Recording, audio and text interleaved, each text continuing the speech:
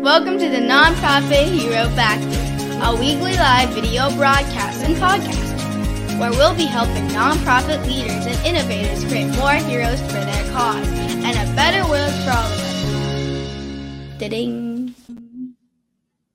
Hi, everybody.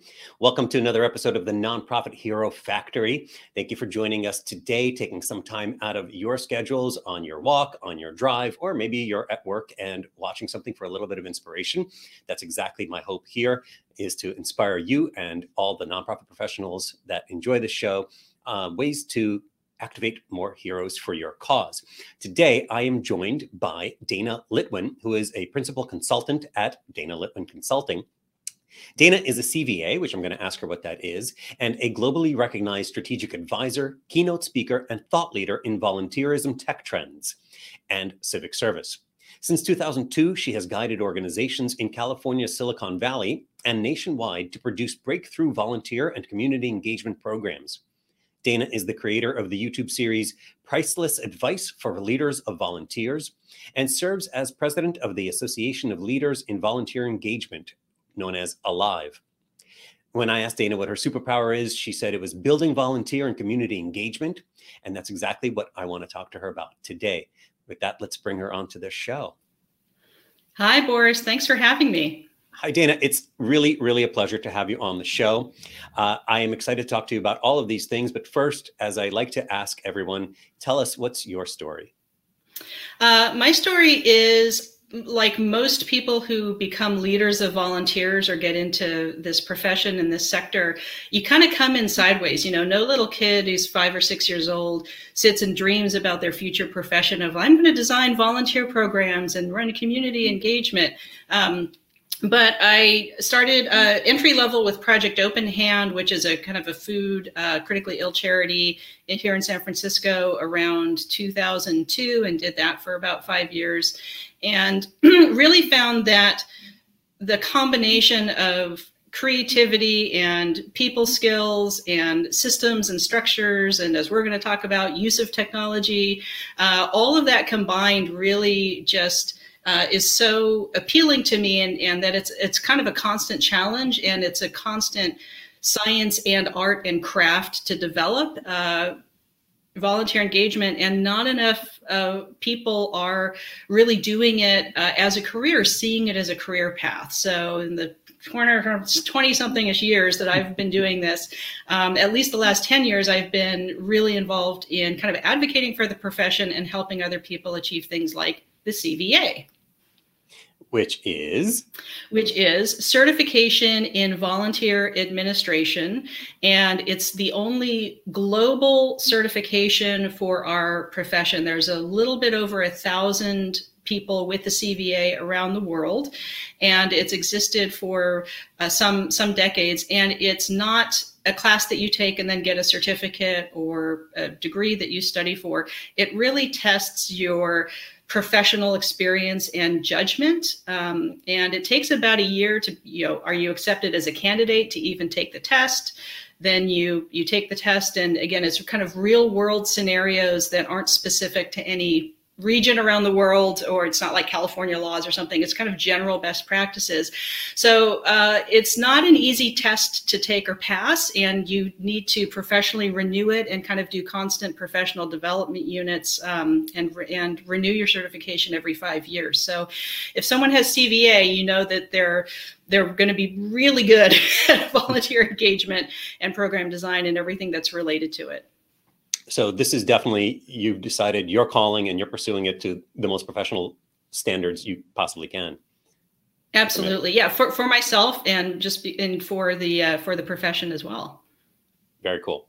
So let's talk then about your profession and about the things that you are most expert at, because I'm here to learn from you and I'm excited to do so. What is going on today in the nonprofit sector in terms of volunteering? I'm sure that the pandemic has, like every other area, upended so many programs when it comes to volunteering. What's going on and how are nonprofits responding? Nonprofits overall did not respond well. There was kind of a panic at the beginning of the COVID-19 pandemic. And there has been actually a lot of great research by volunteermatch.org, has done studies about once a year, every 6 months, and surveys, and volunteerpro.net has done some as well in the independent sector. So what we found early in 2020 was about a little more than 90% of nonprofits or government agencies did the worst possible thing they could in response to the pandemic, which is to completely shut down all of their volunteer programs, and in many cases did not check with their volunteer administrator, program director, and in many cases didn't communicate properly to the volunteers themselves. So that was a really serious mistake. That was also a good data point to study of like, why was the volunteer program either undervalued by the leaders in that organization, certainly not the directors of the programs who are running it day to day, and why aren't the leaders, the directors of volunteers at the decision table with the rest of the C-suite leadership team? So I happened to be doing some other research on kind of that subject of how can we communicate to different organizations, both funders and leaders like executive directors, CEOs, the value of their volunteer program so that things like this don't happen when there's a panic moment.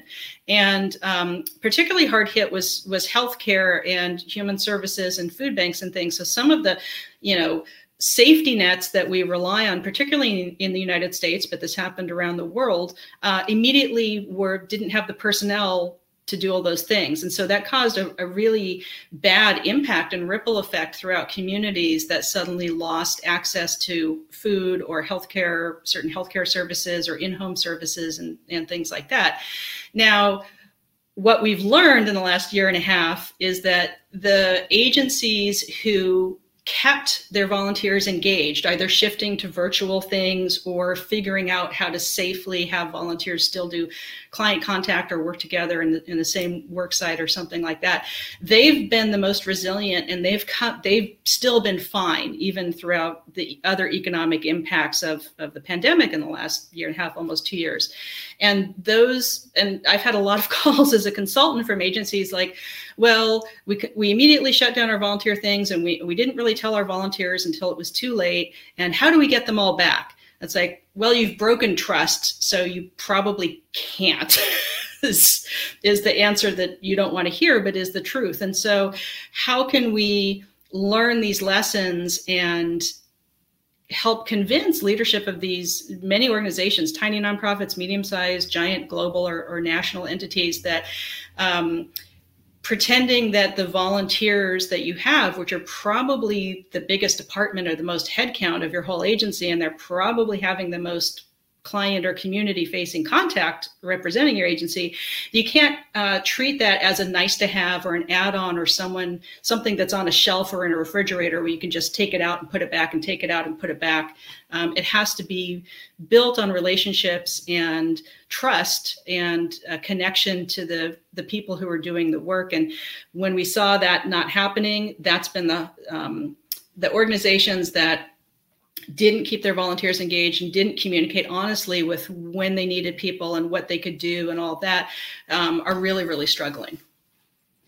So the breaking of the trust is so critical and so upsetting in so many ways, because that's one of the big currencies that we have, that we really establish with our supporters, whether they're donors or they're volunteers, whatever they're just sharing their voice, whatever it might be. I classified things into 3 different types of resources: time, money, and voice. Right.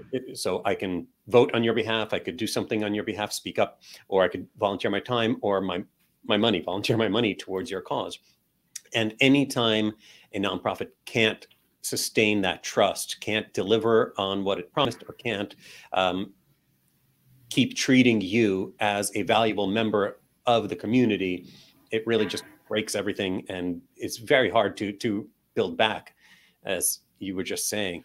Yeah. And I think about it, I like your framing of it. And I think about it as the 3 C's of a happy team or happy volunteers, which is comfort, convenience, and connection. And what we found was that organizations broke that connection, and under connection, you can think about it as trust, which you've talked about, and the sense that we're all in this together, that good or bad, whatever we have to do, if we're transparent and honest about like, well, we have to shut down some of our services, but here's other ways that you can still stay connected or volunteer, or at least here's how we can still be social with each other virtually as a team of people working for this agency, even if there isn't a volunteer task to do. That agencies who just did social things actually have been better at bringing those original team members, those volunteers, advocates, donors, everyone back. And when you break, someone has to feel comfortable and safe and supported in their role. It has to be convenient for them to do, either with or without technology. But really, that connection is that was where people kind of dropped off the cliff in the pandemic, was breaking that connection. And I wonder too if the donation rates also dropped. And I wanted to ask you about this. Last week, I put out an article and a podcast about the IKEA effect, which I think you're familiar with. What that basically says, for those that aren't in the know, is that when people assembled their own piece of furniture from IKEA or a Lego set or origami, they weren't experts at it. They just assembled it as best they could, and it wasn't perfect. They still valued it a lot higher than if someone came in, a professional came in and did assembled that same object, that same piece of furniture or something else, sometimes by as much as 63% more. And so what it's got me thinking about is that the more you can engage your supporters, your potential supporters, whomever they might be, volunteers or donors, in the creation of your work, then the more they're going to value it, the more they're going to support it. And so I was wondering, do you know what the overlap is between volunteers and donors? What percentage of volunteers maybe become donors as well? Extremely high overlapping Venn diagram. Consistently, there's a ton of research about this over the last several years, and it very consistently shows that someone who's volunteering, who's giving their time and their talent to an organization, is at least 10 times as likely to be a donor, in addition to volunteering, as, trying to chase fundraising or donor leads in warm or cold calls who aren't already connected to the mission of the agency. So every director of development knows that information.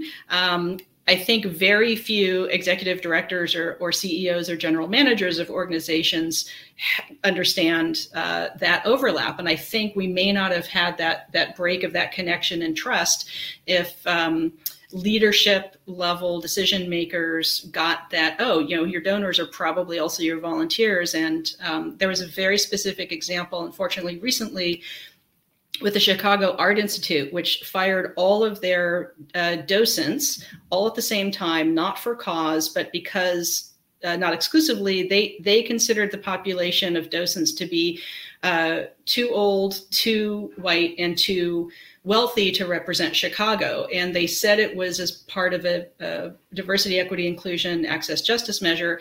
And all of us in the consulting space from all those topics screamed that was the exact wrong way to do that, because it hurts DEI/AJ efforts that are more legitimate, that get woven strategically, and the change is managed gently over time for people to get buy-in and build the IKEA piece of furniture of trust and diversity in the community themselves.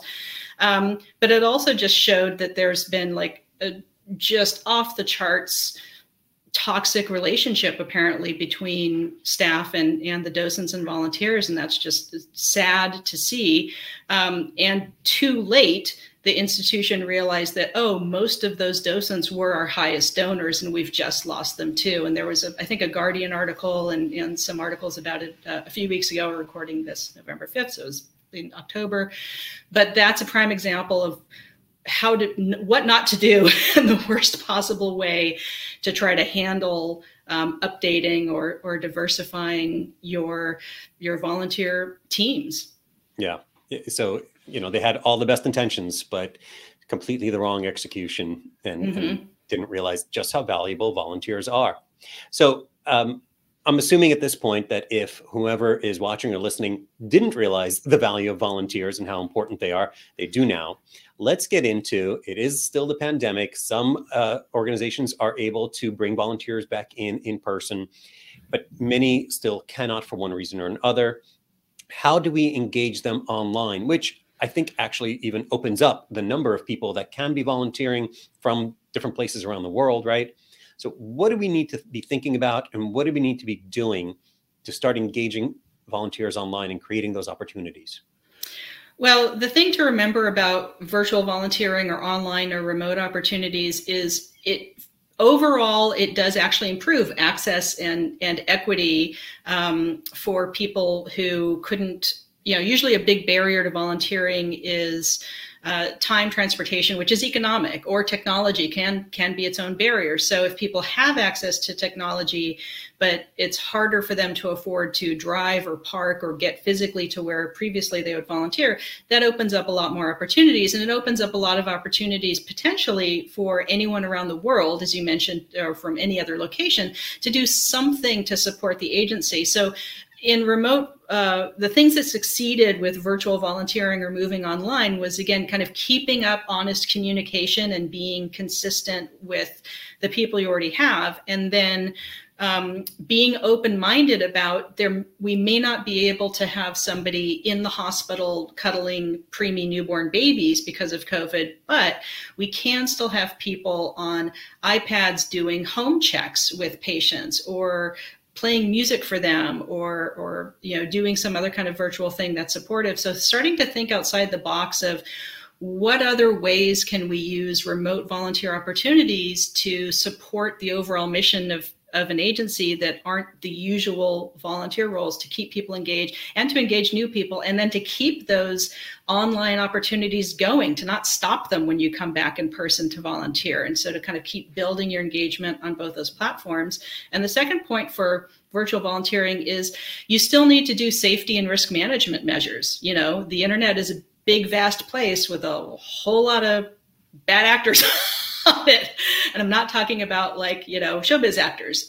So some of the same safety measures, or even more, that you would have for people doing things in person with clients, or working with minors, or families with young kids, or vulnerable populations, elders, things like that. You still want to keep a lot of those same safety measures in place for the online world as well. Those are really important to keep in mind, and I actually hadn't thought about that. So I appreciate you bringing that up. Is there a way, maybe it's part of the process that you guide clients through, but how do we ideate? How do we come up with the ideas for volunteer opportunities? Because as you said, not everything translates directly to, we could just do this virtually now. You can't deliver food virtually, for example. But there are additional things I'm sure that most organizations can come up with that can be done on a virtual level and still in line with their mission and their overall goals. So how do you help clients figure out what that is that they could be doing? Well, it's a great brainstorming session, and any kind of evaluation or assessment of a volunteer program, or potentially building one, or adding things to it, starts with just a very basic needs assessment. And that's kind of some check boxes and what can be done, what priority should it be done, and who can do it, and what skills do they have. So that's a good start. And then my favorite category that I always recommend to clients, if they don't already have it, is have a special project volunteer category that's a catch-all. And it can be suggested by volunteers or potential volunteers themselves. Say, kind of like, you have a wish list online of things you'd like donated. It's like, hey, these are some special projects that we don't quite have the bandwidth to cover with the people we have now, but is this a fit for you and your skills and your experience? And then I can grab that project for 6 weeks or 6 months. And that also empowers volunteers to, again, that two-way communication, building that connection, that trust that we're in this together, even if it's a brand new person saying, oh, actually, I do have great database organizational skills, and you can't afford an additional IT person, but here's my certification, and you can do background check, whatever you want to do, but I can work with your IT as a part-time project to, clean up your database and have it talk to your CRM or whatever is necessary. And that's been kind of the best solution that I've seen is, in your absolute pie in the sky wish list, what would you wish that you could get done? And you can find someone to do anything, quite frankly, in the world of volunteering. If you describe it correctly and you get the recruitment message in front of the right kind of audience, whether that's targeted or a general big wide net cast out, then you'll find somebody to do it. That's awesome. And I love the idea of the virtual suggestion box and having it actually suggestions from your volunteers of, hey, how about this? Or do you need help with that? Or I could take this on. Talk about the IKEA effect. They're literally helping you build the volunteer program, helping you build the organization as a whole and strengthen it. That's got to be really powerful and impactful. Yeah. And you're not going to need an Allen wrench, and there won't be a leftover screw when you're done with it.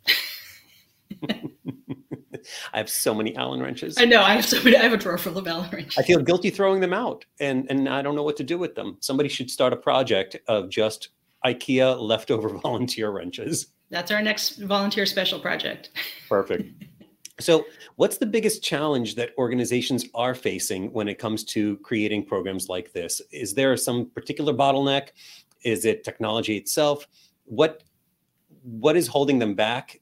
And if you have any possible solutions to that? Yeah, I mean, the biggest bottleneck we've kind of touched on before is usually just a lack of valuing or understanding the volunteer services or the community engagement, and really a tendency in organizations to really underpay or under-resource that capacity building mechanism that they have. So very often there's an entry level or close to entry level, an underpaid volunteer coordinator who's a department of one. And again, that one person might be in charge of the most personnel or the most headcount of any other department. It's just that they're volunteers and they're not paid. So there's a disconnect at an executive level, and sometimes at a funder level, that volunteers are free, and they absolutely aren't. It has to be resourced just like anything else. It has to be a line item. It should be someone with, a CVA who's an expert or has the proper experience to design these programs and do these levels of engagement with the community and build that connection and comfort, trust. But it's usually the bottleneck is the culture within the organization not understanding and undervaluing the contribution, literal with money and with time and skills, that volunteers offer. I was doing a little bit of homework before we started talking. That's one of the things I love about doing this show is I get to learn about all kinds of subjects. And I saw that nationally, the average hourly value of volunteering is something around $26 an hour. Yeah, that's run by independentsector.org, and they actually do a lot of great data collection on volunteering, and the kind of the big product or output that they do every year is the average hourly value of volunteers. And the sector itself actually has to move even further beyond that that's kind of your baseline metric for, and in California, I think it's up to almost $30 an hour. I think their 2020 numbers are like $29.36. So I'll have to look it up, but you're right about the national average. But that can be a barrier in itself of only thinking someone's worth their hourly wage, when what they're really worth is, like you said, a voter, an advocate, an ambassador, advertising, a donor. I always approach it as you never know who someone is or who else they're connected to. So if a teenager has to do their 10 hours to graduate this year and they just need a quick drop-in weekend opportunity at a food bank, if they have a great experience, maybe that becomes their career. Maybe they circle back and they're the executive director of that food bank in 10 or 15 or 20 years. So really I think of it as each interaction with a volunteer or potential volunteer is an invitation to stay engaged or an invitation to go and not talk well about that organization or that experience. So there's a lot more value, and there's a great our return on investment for volunteering that is done by Sterling Volunteers. So if you go to sterlingvolunteers.com, they've run software products, but they have a free ROI volunteer calculator. So any organization can punch in some pretty basic numbers of who they're working with and what. And a calculation I did recently for a client who is a major zoo, was that for every dollar that they invest in volunteer services resources, they get $8.39 back in a variety of ways.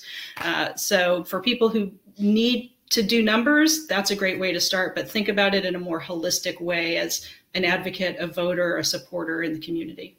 That's a great resource. We're going to be sure to link to that in our show notes. And that's exactly the reason why I was trying to bring it up is, as you said, you need to pay someone to manage the volunteers, to be, I'm sorry, what is the title called, the position? Usually we like to do leader of volunteers because sometimes people are volunteers themselves and sometimes it's a paid staff position, but it can be director of volunteers, volunteer coordinator. But usually it's whoever's leading the volunteer programs. So oftentimes that leader of volunteers will be a paid person, or you need to invest, as you said, in your volunteer programs. So I was trying to get to that there is an ROI if you're going to pay someone X amount of dollars an hour, but they're helping you in terms of volunteer hours bring in, even if we go with the national average of $26, without thinking about all the donations that they're responsible for, all the extra connections that they have, because they are, even at $26 an hour, probably your biggest investors. Yeah, for sure. And if you think about it that way, they're your strongest supporters. They want what's best for your organization. They are going to be your biggest champions. And also, if you do break that trust, they're going to be some of your bigger detractors as well. They're going to take it personally. And the hit of losing volunteers and just kind of the sudden cutoff that happened in the pandemic, again, as Chicago Art Institute is learning the hard way, it's like you lose donors, you lose voters, you lose advocates, you lose trust with the wider community when that happens. And no one wants to do that. No one should set out to do that as a goal. That should not be your goal. So I want to be respectful of your time and our listeners' time. We've already learned a lot. What should nonprofits do in terms of creating virtual programs or in terms of taking their online volunteerism to the next level? What advice do you have for them that they could, at the end of this interview, go and start doing either on their own or talking about with their team? Yeah, I have one of my most popular webinars or speaking topics is called High Tech, High Touch. And it's really about finding that balance. So that's an evaluation of if you decide that you can and want to, and it'll serve the needs of the agency to do online or remote or virtual volunteering, you can actually get that resource not just from the people that are already working in your department who might have expertise, but if there isn't expertise, you don't have to be an expert in technology to find other volunteers or other agencies like TechSoup, Tech for Good, Code for America, National Nonprofit Technology Center. So there's actually already entities that can help you make that connection and do it correctly with virtual volunteers. And then my favorite kind of one-stop shopping API and website for any kind of volunteer recruitment is volunteermatch.org, which I've mentioned before. And their API gets used in a lot of other different apps, but their original site is really great at honing in on those specific skills that you're looking for. Perfect. And again, we'll link to all those. Mm-hmm. Are there any other tools or resources that you recommend nonprofits check out, whether they be digital or something that they should read or whatever it might be? I mean, I think another overall resource website is the Engage Journal. So there's professional associations like Alive. I was the president of Alive was on the board for 6 years, but president through 2019. And Engage Journal, which again, you can just look up in the search engine of your choice, ask Jeeves, whichever one you're using. And that they have a lot of articles, they have a lot of research, they have a lot of resources. It's very well organized. And I think if you're not sure where to start, that's a really good place to start wherever you are in the world. It's primarily in English, but it really serves kind of that worldwide audience for resources for leaders of volunteers or program design. And what about in terms of actually managing your volunteers? Well, the biggest tool that you should have in your toolbox is a VMS, a volunteer management software system. And as I talk about in High Tech, High Touch, that it's not that VMS companies are competing with each other. They're actually competing with the idea that people don't know that they need that software to manage their volunteer programs. That they might be using paper files or an Excel spreadsheet, or, you can get a certain amount done using the Google Suite or some free things. But that there is very, very specific database CRM software that usually, depending on the company, plays well with whatever other CRM module software that you might be using. And a lot of them have both volunteer and donor management modes and modules that, again, either work with what you've already got going on or, play very well together. My favorites are really, I think the most robust and best kind of customization, and it can do almost anything you want it to do, is Bespoke Software's vSys One suite. That's built on a kind of a Salesforce platform, but the company vSys has done all of the kind of customization that you need to, and they're very responsive to customer feedback. My second favorite, that's a little more in an affordable category, is Better Impact. And again, just because it's got a great customer feedback response to it. But I'm going to steer people, we're giving people a lot of links in this interview towards there should be within that Engage journal, there should be an article or a tool listed that should be pretty easy to find. That's comparing VMS, and it's a little checklist of, what do you need it to do for your programs? And these are the ones that do it best. And here's the price range for that. So I'll send some other links of some other kind of neutral compare your VMS sites together that aren't a sales pitch from any one of the companies. It's genuinely, we want to find the best fit for the company. But using software at all is going to be extremely helpful and save a lot of time. That's awesome. And speaking of saving a lot of time, we're going to do all that research for people in terms of finding all those links. Yeah. So they don't have to ask Jeeves or hit up Yahoo or wherever else they're searching these Geocities. Yeah. They can just come see our show notes, and all of these links will be laid out courtesy of Dana and our team here. So Dana, I really appreciate your time. If viewers are interested in getting to know more about you and your work, what's the call to action that you have for them today? They can pop by my website, danalitwinconsulting.com. And I also have a YouTube channel called Priceless Advice for Leaders of Volunteers, which you mentioned at the top of the show. And that's a great way to get in touch with me. I am happy to respond to email questions that are following up on this podcast. And you can also probably find a lot of answers to your questions within the videos, both short Tuesday tips and longer interviews with other experts in the field on the Priceless Advice channel. Fantastic. Dana, thank you again so much for joining us today. It's been great having you on the show. Thank you so much, Boris. It's my pleasure. And thank you, everybody, for joining us for the Nonprofit Hero Factory. If you enjoyed this show and want to help more people discover our interviews, our experts that are helping people create more heroes for their cause, please subscribe on iTunes and leave us a review. Subscribe on YouTube and give us a thumbs up. Wherever you are consuming this content, and we try to be everywhere that you are, please let us know that you're enjoying it and let others know so that they can also learn from experts like Dana. Thank you, everybody. We'll see you next week. Thank you all for watching and listening to the Nonprofit Hero Factory. We hope this episode has given you some ideas and strategies for creating more heroes for your cause and a better world for all of us. Please be sure to subscribe to this show on YouTube, Facebook, iTunes, Spotify, or your favorite podcast platform. And let us know what you think by leaving a review.